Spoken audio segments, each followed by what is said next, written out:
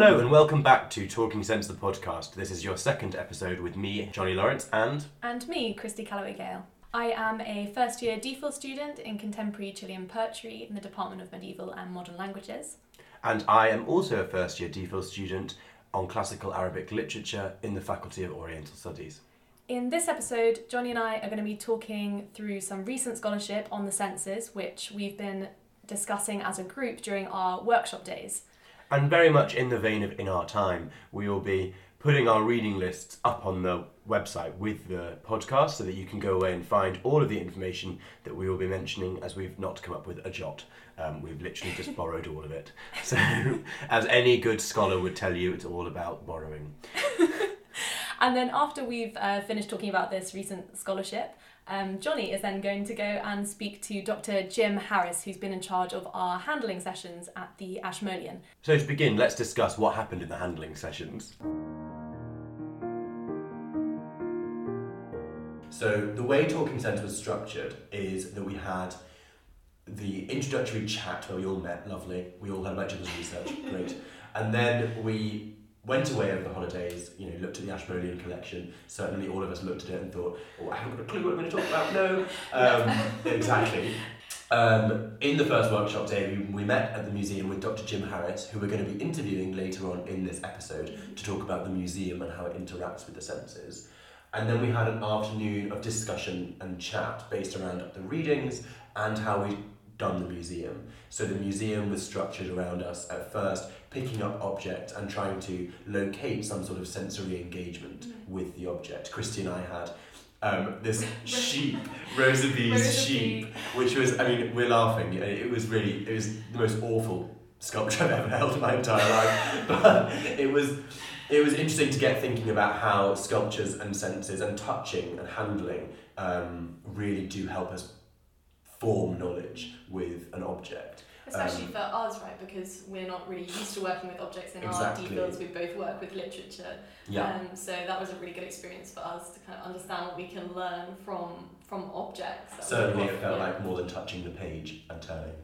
Indeed, yeah. So we talked about that in the first workshop day and we enjoyed the museum experience and handling. And then we did 2 more of these workshop days. And what we generally talked about was the way that the senses have been portrayed and understood throughout time, space, and science, I suppose. So, to start us off, we thought we might talk about the general history and cultural differences that people attach to the senses. And I suppose, so one of the things we talked about was that traditionally in the West and also in early Indian and Chinese culture, there are thought to be 5 senses, and there have been attempts to kind of change that number over time, but traditionally that number seems to have stuck, at least in those cultures. Absolutely, and certainly it's the same with Arabic and Persian cultures. Yeah. Well, not old Persian, I don't actually know because I don't speak Pahlavi, but in terms of the post-Islamic Arabic cultures, we do have this Greek inheritance of the 5 senses. And this number 5, which we obviously link to touch, sight, hearing, smell, taste. So I always forgot taste there.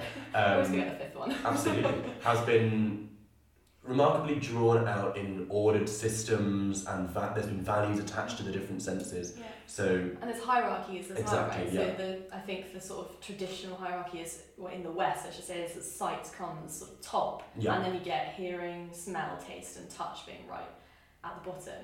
And something that is really interesting about touch being at the bottom is how that sort of feeds into power relations in society and how the senses have been a really big part of controlling bodies, basically. So if you think about women's experience, we read a bit about how touch is very much associated with women and domestic space, and touch, as we've kind of seen, is right at the very bottom of this hierarchy of the senses. And the working classes also associated with exactly. touch very much in their manual labour. Manual, of course, coming from the Latin word manus, hand, really links it to what we think of as our main organ of touch. Although that itself is very disputed, as we were talking in the last episode, the last workshop day, about how blind people usually touch with their feet. So even the ways we understand our own body sensing is very mutable. But this idea of power, just to draw it back to what we were talking about, certainly when we look at the hierarchy, sight, hearing, normally at the top, associated with the intelligent and intellectual senses of knowledge and learning. And then you get taste, smell and touch. Well, not in that order, it's smell, taste, touch. Tend to be pushed to the side as these inferior ways of knowing. But that itself is very mutable. I mean, if we look at Klassen's book Aroma, The Cultural History of Smell, I think it's called, there are various different groups across the world who use smell as their main way of knowing or main way of communicating. This is obviously very complicated because the way that we understand a different culture's understanding of the senses usually comes out of their linguistic communication and how they talk about the senses. Right. So they might think of the sun smelling bad or the moon smelling good. Does that mean that their way of knowing comes from smell? Questionable, but it does mean that their communication and ideas of knowledge production are very much filtered through other forms of knowledge and other forms of sensory engagement. Yeah, definitely. And then there's the Sotil indigenous community in Mexico, where it's all very based on thermals and heat, which I suppose could be primarily to do with touch, although some visual might come into that. But I think that's a really important point, that basically sensory worlds are different across cultures and that they also change over time within cultures. Absolutely. And it's a big part of understanding how other people live or have lived and how they perceive the world. And if we think about this hierarchy, I mean, even that itself, we talk about the Western hierarchy, that's very mutable. If you look at Avicenna or if you look at Thomas Aquinas, both of them thought touch was incredibly important. Avicenna being medically trained, I mean, Ibn Sina, the whole thing, shifa is, it means to cure. For him, touch is right at the top of this theory of senses because it's integral for survival in the same way that taste is. Whereas sight, one can live without. Yeah, it's so interesting though that sight, I think something that I'm still thinking about, or that this is making me think about, is how sight ended up at the top in the West as a kind of fixed thing when you have people like you were saying, like Thomas Aquinas saying that touch is actually really important. I mean, some people talk about the advent of printing being really important. Yeah, I was thinking of the advent of printing on that. But I don't know, there's also, people who say that the impact of printing has also been questioned. I personally think it is quite important, and well, I think more than just printing, writing is what's important here. Yeah, no, that's true. If you look at cuneiform on tablets, of course that has a very sensory touch-based element, but it was a read language via sight. It was not a braille. And I do think that printing is important in the sense of drawing us towards reading in a bigger way, but the fact we've had a written language means that we were, even if we weren't reading because we couldn't read, we were looking. It's a way of knowing that has been seen through sight almost. And this idea of knowing through sight, I've just made that sort of slip myself in a sensory podcast where I said that has been seen or something similar. We often use the verb to see as a way of knowing. So I see, I know. They're almost interchangeable in language, and it is very interesting when you look at the way we express ourselves linguistically on a very basic level. There's so much filtered through from past theories and past ideas of senses into how we talk. Yeah, and I think that is really interesting to think about how the senses and the way we think about the senses are embedded in language, like you say, and I think hopefully we'll come back to that when we talk about sensory deprivation. Absolutely, because loss is a really big thing that we always talk about when we talk about sensory deprivation, but we might want to challenge that idea later. But thinking about the primacy of sight, of course, in the West, say, something that we might associate with sight, like colour, hasn't always been a purely sort of sight-driven thing. So maybe we should talk a bit about colour in antiquity. The blue doesn't exist. I think that was one of the examples, because people talk about colour in antiquity being a sort of synesthetic experience, and we'll kind of talk a bit more about synesthesia later. But just because the idea of colour is not how we might think of it now in the West, but it involves texture and saturation, other things. So there's been lots of theory and debate about what a colour actually meant. Purple had this very interesting synesthetic quality to it, in which it's very much linked to the dye that makes purple. Because of course purple is a sort of semi-natural colour. I mean, you can see it in violets and lavender, but it's not. It doesn't seem to have that. You have to manufacture it through a dye in the ancient world. That was how they made clothing, for example, purple. And purple, was also a royal colour in both Persia and Greece and Rome. So it has this striking connotation, but also a striking smell.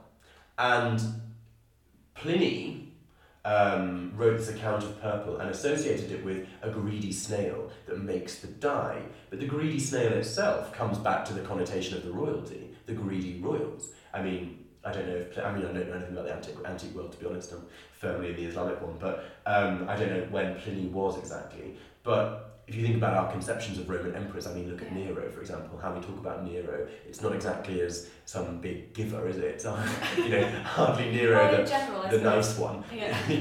Nero the man. People of power have always been, in the past at least, associated with the idea of money, I suppose, Exactly. and potentially greed as well. So this colour of the dye, the way it's talked about in Roman culture, Pliny is Roman, isn't he?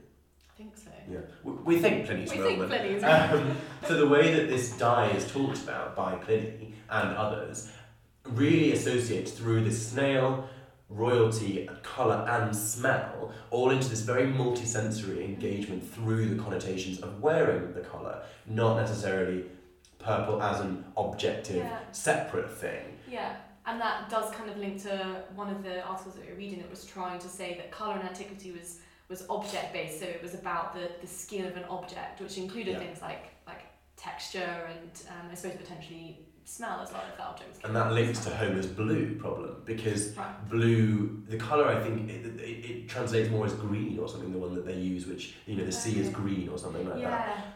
Now that obviously, if you think about the sea, we think of it very much as blue, and of course the sea was blue in antiquity, and it has remained so. And they do have blue, it's not like there's no blue, but the sea itself, if you think about the texture of the sea, often can look kind of green. So this idea of the Greeks not having a sensory colour in the same way that we do, but also engaging all of their senses in creating colour. This idea of synesthesia, let's talk a bit more about that. The way synesthesia is normally defined and explained is seeing visual music, for example, or the taste bitter, you can hear it, that kind of thing. So you might hear music and then see a specific colour depending on the key of the music or the note that's being played or the pitch or something, and that reaction is very automatic. Yeah, and is brain-based. Now this is synesthesia in the neuroscientific way, where people have conditions of synesthesia, which, lucky them, I'd love to know what music looks like. But in the world of arts and literature, which we're based in ourselves, the term has been kind of co-opted to mean something else, which I personally have a lot of problems with. I think that's interesting. I think a lot of what is called cultural synesthesia in the arts is really more about trying to emulate synesthesia or trying to create more of a multisensory experience. So I think the difference between multisensory and synesthesia is interesting. I think synesthesia is quite a sexy word, and I think it is, yeah. If you're do you want multisensory or do you want synesthesia? You're going to use synesthesia. Personally, in my own default, I'm using multisensory because I don't agree. Well, the things I'm talking about with love and sight and taste and hearing, my default's all about the senses and the creation of love.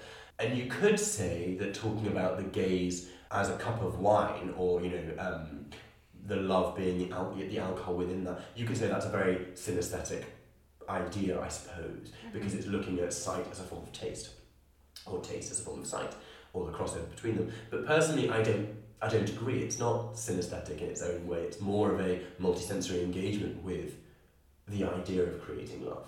Yeah, definitely. And I think the Brazilian concrete poets who kind of influence the poets that I'm interested in, their poetry is often talked about as being synesthetic, whereas actually it's the same as what you were saying. It's more actually multi-sensory in the fact that it tries to engage all the senses, but I wouldn't say that engagement is automatic in the way that synesthesia is said to be. Exactly, yeah. But we read some really interesting examples of how this sort of synesthetic or multi-sensory experience, I should say, in the arts has tried to be created over time. And I found some of it quite amusing, I have to say, just because there's this desire to create that experience, but there's also kind of those technological difficulties that really stand in the way. So we read about the colour organ, which is an organ that you play, and then you have a sort of light show that is stimulated by the notes that are being played. But then at the time that this is invented, there's only candlelight, there's no gas lighting, so it's really difficult to actually see this light show. And also it's difficult to get the one of the first colour organs didn't have any sound. Yeah, exactly. So someone would have to be playing a different organ that was actually emitting sound at the same time that someone was playing the colour organ, so you get the sound and the light at the same time, right? So I think it's interesting that there's this constant drive in the art to create that experience, but technology hasn't always been there, at least in the mainstream, for people to take advantage of. And in criticism to discuss this idea, we often in the readings that are on that reading list on the website, you will come across ideas of synesthesia being key to understanding or being able to understand the senses. And really this links to having more than 5, that, you know, the scientific idea of having 22 or so senses. Yeah, 22 to 23. Including interoception, ever heard of it? I haven't either. Yeah. Sense of knowing your body's moving. All of these things that we don't think of as part of the 5 senses, which themselves have become this kind of cultural idea completely outside of our actual lived experience or our bodies, such that, you know, we have a sense of balance, a sense of hunger, I suppose, a sense of thirst. These are all feelings that we know and have in our body that really do the same thing. They're all producing knowledge for our brain. But we don't think of them as senses. Yeah, and I think that was really interesting. So you mentioned interoception, which is the one that they really kind of go into in the podcast that we were listening to, the Uncommon Senses.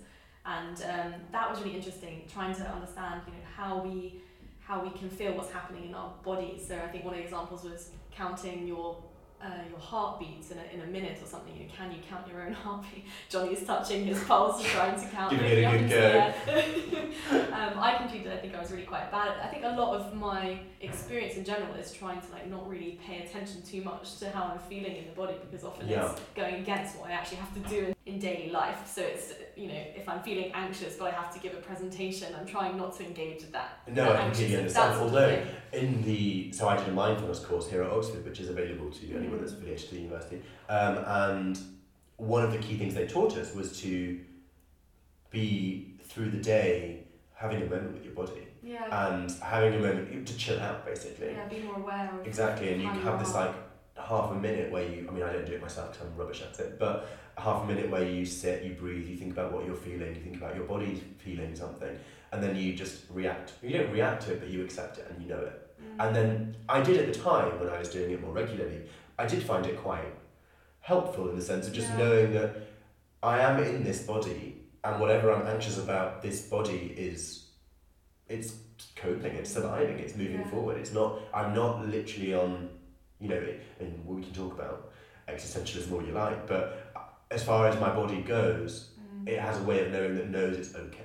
Yeah, but I like the idea, and it's something that the podcast did touch on as well, that you can actually train yourself to be better at interoception through things like mindfulness maybe. But I also found it fascinating that there are maybe certain jobs that people have or you have to be very good at interoception to do well in certain jobs. Can you give an example? I can't remember. Yeah, so like there's an example of stock market traders, because there's this kind of classic idea that they mentioned on the podcast where if you're a stock market trader, you often act on gut feeling. So you have to really be in tune with your gut. That's literally what they say, and I found that really funny. But the more kind of extended example they give is with a hostage negotiator, where you can actually really see how you need to be engaged with how you're feeling to be able to negotiate that situation successfully. Absolutely, yeah. So linked to the idea of do we have 5 senses or do we have more than 5 senses is this idea of the sort of the sixth sense and the mystical sixth sense. The sixth sense and the extrasensory perception, which has very it has both very interesting multisensory dimensions, but also creative explanations and artistic and literary phenomena. So if we think about it as a multisensory engagement, perhaps the idea of having some sort of knowledge more than the 5 senses, or a vision more than a vision, if you know what I mean. These ideas really come through all forms of bodily knowing, you know, having this kind of telepathy, or the idea of all of this stuff is a kind of way of knowing beyond those 5. But just to draw back to psi phenomena and more than I wanted to talk about divinity for a second. Oh yes, because that is something that we've really touched on a few times in the workshop days. And I think specifically we've talked about how scent and religious practice are often quite interlinked. I think before we started the workshop days, I would have probably kind of maybe very naively and also it's sort of coming from the Western tradition as well, I would have said, oh, you know, maybe sight, you know, the idea of mysticism or something Or like that. seeing God in a vision. Yeah, exactly. But smell is actually something that's come out as being really important. And I think the really interesting thing about smell is that it's really hard to contain smell in a space. That's what some of the readings have been talking about, and how it's very ephemeral. Yeah, and difficult to define. It's difficult to define, but it also transgresses these boundaries. And so that's why it's like a really good way of speaking or sort of dialoguing with the divine, because it's going to transgress that boundary between the human and the divine. Smell itself, actually, that just reminded me of my own object that I'll be talking about in my gallery talk, is a tile painting of the story of Yusuf wa Zulaykha from the Iranian tradition, well, Islamic tradition. But I was thinking of the novel version written by Maulana Jami in the 15th century, and how when I was reading it, I really felt like there was this engagement, both reader-author, character-character, and character-god, reader-god, author-god, all of this going through the sense of musk and ambergris, and various other senses that are being floated around the text, where people are constantly compared to the smell, or the god is constantly compared to the smell, or the reader and the author have this sensory smell-based interaction, where the text itself is said to give off a holy scent based on the divinity of the story as a text. And is that talked about as being a nice smell? So ambergris and musk at the time would have been, I mean, they're not very fashionable now, but they would have been extremely pleasant. Yeah, because so some of the examples from the Christian tradition are that corpses that smell particularly nice are supposed to be bodies of saints. We've also come across examples in Buddhist culture, for instance, where like flesh-eating demons who are bad, you know, smell bad too. They live in dung heaps. So that seems to be that sort of cross-cultural. Yeah, smell really does have value judgments attached to it. Certainly, it's good smells are divine, but bad smells are evil. But then, how does that translate into also discussions of power and class? Well, yeah, exactly, because smell historically has been used to justify segregation. So certain racial groups or certain genders, like women, have been associated with bad smells, and so I mean, we often use smelly with a national group when we want to get rid of them. You know, it justifies this racial segregation. But also it comes back to a religious context as well, because smell is very much also about, or has been associated with personal religious identity. So there's been this idea that you could actually sniff out a convert. Yes. And how ominous is that idea? Because for me, it's quite hard to perceive your own smell. And so the idea that someone could actually like sniff out your religious conversion. Knowledge and non-knowledge, perhaps. I mean, how much could they really smell a convert, you know? Exactly. Using that to justify persecution. But people say that, okay, so yes, you might associate a certain smell with a certain racial group, for instance, and that is culturally imbued, but because it's so strongly culturally imbued, people do actually experience that smell. I'm thinking about garlic, actually, at this moment, because when I was a child, my parents would never cook with garlic, and they were very nervous about the smell of garlic. And they used to talk about it coming through your pores and how they could smell it wherever they were. Yeah. All of a sudden, in the last 10 years, I never hear this anxiety about garlic among British people anymore. It's become such a standard part of our diet that either we're so used to smelling it all the time that no one really cares, or we don't have that culturally imbued sense of garlic as a bad smell anymore. I don't know what's quite changed, but I have sort of noticed this shift in the way we think about garlic as a specific scent. Let's turn briefly to sensory deprivation. I mean, it's kind of a weird link that I just made there, but so definitely something that we must talk about in this podcast. Yeah. The problems that I have, for example, as a fully I don't know how to say it, as a person with all of my sensibilities, sensibilities and sensibilities, that's nice. And I can see, I can hear, I can taste, I can touch, I can smell, thank God. I really struggle, I suppose, to conceive of what blindness means or what deafness means. Well, definitely, because we've talked a lot about whether, so if someone is visually impaired or if they're blind and they're using their hands, say, I know we've talked about touching through the feet, but say in this instance, directly using your hands to touch an object to understand what the object looks like. we've talked about whether touch is really a replacement for sight, or actually there are other opportunities where you're engaging with many other things directly, like texture, weight, temperature, Exactly. and how also that we are taught in Western culture, because sight is so important, we are taught how to look and how to learn from looking. We're talking a lot about the relationship between knowledge and the senses. Yeah. But we have also talked in the workshops about, okay, if we're given the chance to touch an object, we need to be told how to touch. Exactly. Well, this is what we have with Rosa B's sheep. Well, exactly. Just to draw back to that, we were kind of both of us sitting there, touching this sheep, thinking, how not the hell? at the same time, because that's not allowed, but one at a time. One at a time, please. Wondering how the hell am I going to make a 3-minute presentation, let alone any longer, about this sheep just from touching it. Now, that, as you say, is because I've never been trained to touch, to know through touching. Yeah. But then I was thinking about Braille. So if I look at a piece of Braille, I'm always going to read it. And my fingers don't have that sensibility. They can't distinguish the dots between them because A, I've never been taught how to do it, and B, I'm just not practiced. But then if one is blind, it's a different sensory modality. I mean, it is exactly as you say, more of a training to touch and know through touching. So it becomes a question of, if I'm in the museum and I'm looking at an object, and a blind person's in the museum and they're touching the object, we will know different things about that object. Yeah. But could I ever know the same thing? You see, because I can see. So without covering the object from me and just wanting to touch it, could I ever replicate that experience? I think probably not. Yeah, and also, even if you try and replicate that experience, there's always going to be a situation where at the end the blindfold comes off. And if you've been born blind, then that never happens. That never happens.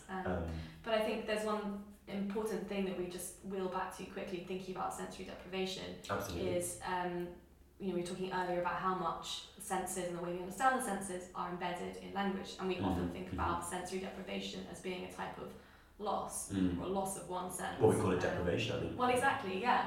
And that kind of has negative connotations, but it hasn't always been that way. So in Greek culture, vision was really important, but if you were blinded in the sort of Greek narratives, you were often given an ability in another realm. So like if you were blinded, you would be able to look at Homer. He's got that wonderful literary ability given to him because of his blindness. Like they're very intrinsically linked in the text. Yeah, and then like with the classic example, I guess, is Oedipus Rex, where he's blinded and that coincides with a sort of self-revelation. I think it's like anagnorisis, going back to my...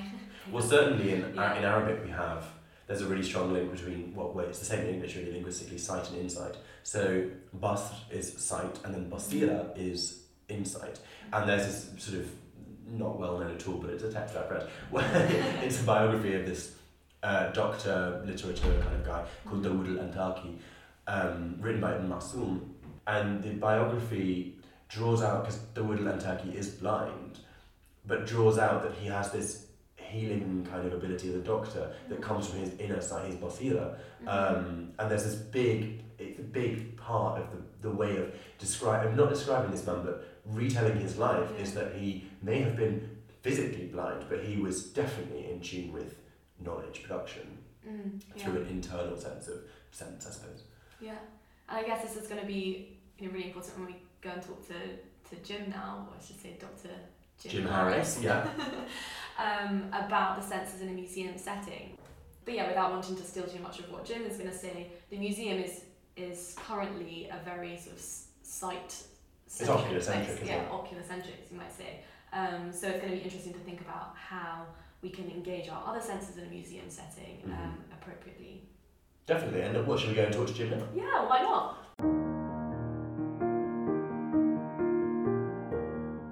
So we've come to the new Dowse room in the Ashmolean Museum, which is the home of the university's print collection, and I have to say a very beautiful room to look around. And we're talking to Dr. Jim Harris, the teaching fellow at the teaching curator at the Ashmolean, about the museum, about the Ashmolean's engagement with the project and its own engagement with its collections. Yeah. So Jim, just to start us off, what did you hope to get out of, or what did the Ashmolean rather hope to get out of involving itself with the Talking Sense project?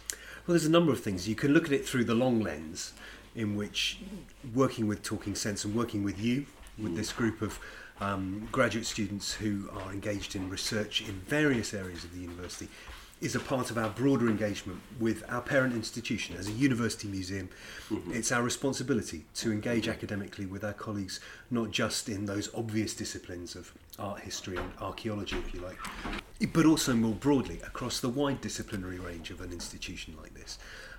So in that wide sense, it fits with our programme of academic engagement across the museum. More narrowly, it interests me because what this project does is it enables researchers to focus very tightly on individual objects, pairs of objects, which do two things. One is it gives us an insight into the kind of research that's being done. And number two, it enables us to understand more about our collections.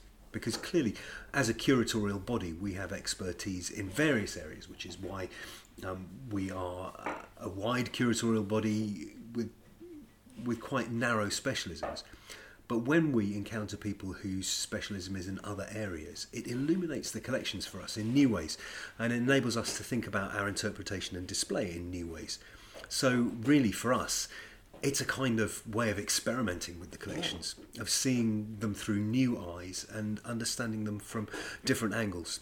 And this project sort of dovetails on to Talking Religion, which happened last year. What's the differences and similarities for the museum between the two projects? Well, that's an interesting question. The Talking Religion was focused on a temporary exhibition, which was itself one of the outputs of a long and quite deep research project funded by the Arts and Humanities Research Council, thinking about the emergence of great religions in the first millennium of the Common Era as visual cultures. But because it was a temporary exhibition, that collection of objects has now gone. Some of them are still here in our permanent collections, but some of them were on loan, and some of them will never come to Oxford again.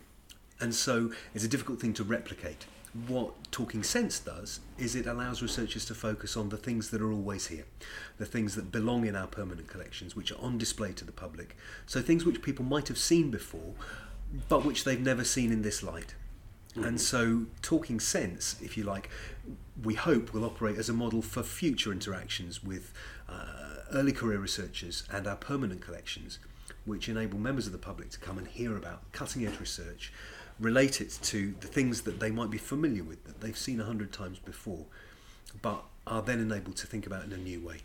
Absolutely. And we've been talking just broadly in this episode about the senses in their cultural, historical, etc. meanings. How does the Ashmolean Museum deal with its sensory obligations, so to speak? As difficult museums question. Often, oculocentrism, etc. Yeah, so, difficult question. The senses that operate in museums are very often only sight. We look at things. We tend to keep quiet in museums because museums encourage this kind of quasi-devotional attitude on the part of visitors. We certainly don't taste things or smell things, and we generally don't touch things. However, there are ways in which we're able to deploy the senses in a museum context. For instance, our learning department, who work with schools, have worked with visually impaired students in ways and contexts which enable students to touch things. And I've witnessed this actually when I've been teaching in our 19th century galleries, watching a visually impaired school student of maybe 9 or 10 years old who was being able to touch a sculpture such that he could apprehend it in a different way from his classmates. That's one sensory engagement. There is also the question of sound in a museum is interesting because you do experience sound in a museum in a number of ways. When a gallery is full of a buzzing schools group or of a discussion between students, then it takes on a life which is very different from that kind of almost silent devotional atmosphere I was talking about before. And very often, weirdly, that encourages other people to come and look, because if they sense interest around something, then they will go. So I think one of the things the Talking Sense will do is by simply having people talk in the galleries, it will encourage people to look more closely, and it will encourage people to come and listen. We can't do much about what can we not do? We can't do much about actually tasting things, but you have to remember that taste is central to everything a museum does. Our collections are a collection of collections, and they're informed by the taste of the people who have put them together. This room, the new Dowse room, is named for a man who collected. In the late 18th and early 19th century, Francis Dowse collected prints and drawings and coins and medals and all sorts of things, which he gave to the university in 1834. So our understanding of his practice as a collector is informed by his taste. And I realise that's stretching the idea of taste a little, but you know. Well, not necessarily. It's kind of the modern European version of taste. Expansion of taste into the aesthetic sense. But one of the things that this project, Talking Sense Project, has illuminated for us already, even in the research stage, is the extent to which the objects that we make, the images that we make, do genuinely touch on all our senses. In our visual life, we want to be reminded of the rest of our sensory existence. The things that we make, which we regard in some ways as purely functional, nonetheless feed into the way in which we live and move as people. A cooking pot is not just about its shape and its form, but it's about the things that are produced within it. And one of the beauties of this project is its capacity to evoke the senses, even in objects which don't represent them. This is not just a project in which we look at pictures of fish, you know, and we think about eating fish. This is a project in which we engage with the senses in all kinds of ways, which is why having researchers from different disciplines is so helpful, because this is not a purely visual project. This is not a purely material project. This is not a purely functional project. This is somewhere where function and content of an image and the materiality of the object all feed into one another, and recreating all the sensory experiences that go with that is going to be one of the most exciting things to see. Lovely. So how did you structure the workshop days that we had and came? So for most of us, we're very new. I mean, Christy and I particularly have never really done any art history before or looked at objects. So how did you structure that for our learning? Well, you talk about looking at objects, and the key to the structuring of the workshops was to think about the business of looking, and how we look and how carefully we look, and what kind of information we can derive from looking. What non-art historians tend to believe is that art history is about knowing a lot of things. Just as any discipline is about knowing. There is a body of knowledge associated with a discipline. Part of the purpose of the workshop was to strip away the body of knowledge and to encourage people to think about what they could actually see. So we spent a lot of time looking very closely and intently at individual things, and then trying to understand something of their story on the basis of what we could see. And that might be their material story, the way in which they were made, their physical history, the way in which they've been used. It might be to do with their iconography and content, but certainly not only that. So really the fundamental issue, certainly in the early parts of the workshops, was simply to practice looking, to be in an environment where observing, saying what you can see is central, and then to put together those observations in a kind of coherent narrative of some sort, and primarily a narrative which is useful to the individual researcher. In other words, something which is of interest to them and from which they can make a springboard into their own work, and then which will allow them to talk about their own work, because really these talks will be about the research that's being done as well as about the objects. These are not talks to come to if you're just interested in knowing the facts of this thing in the case. These are talks to come to if you want to know really what's going on in the university and what people's research interests are. So that was one thing in the workshops. Then there have been other things in the workshops which are to do with the practicalities of collaboration. How do two people from different disciplines talk about similar things together? And how do they allow their research interests to feed into one another? There are other practical things about being in a gallery and doing a talk, which we've thought about as we've moved around the museum. We've encountered school groups, and we've encountered people who want to join in. We've encountered places where the object that you want to look at is a very small thing at the back of a case. All those practical questions are ones which simply require practice. You have to get used to the circumstances of delivering a talk in a museum environment. So I hope part of the use of the workshops was to just begin to understand what that feels like.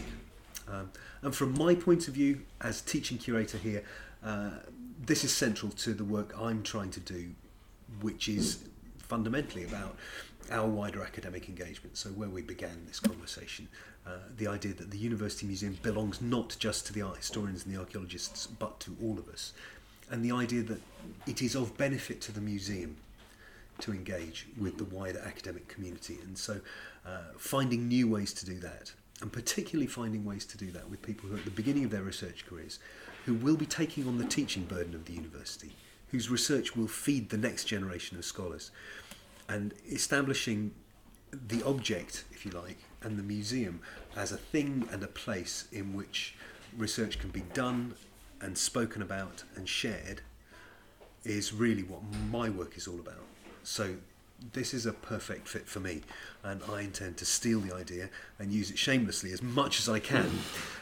So I'm very grateful to Hugo and Helena and the rest of you for organising this and for seeing it through, because it really is fundamental to this aspect of our work as a university museum. Great. Well, it looks like we can look forward to a few more years of talking something. Talking something, yes. Talking something strangely uncompelling title, but talking ... Talking ellipsis. Yeah, that's where we are. So in the next episode of Talking Sense, the podcast, we will be presenting the gallery talks. You'll be hearing from different researchers presenting different research aims and projects as they happen. Thank you very much.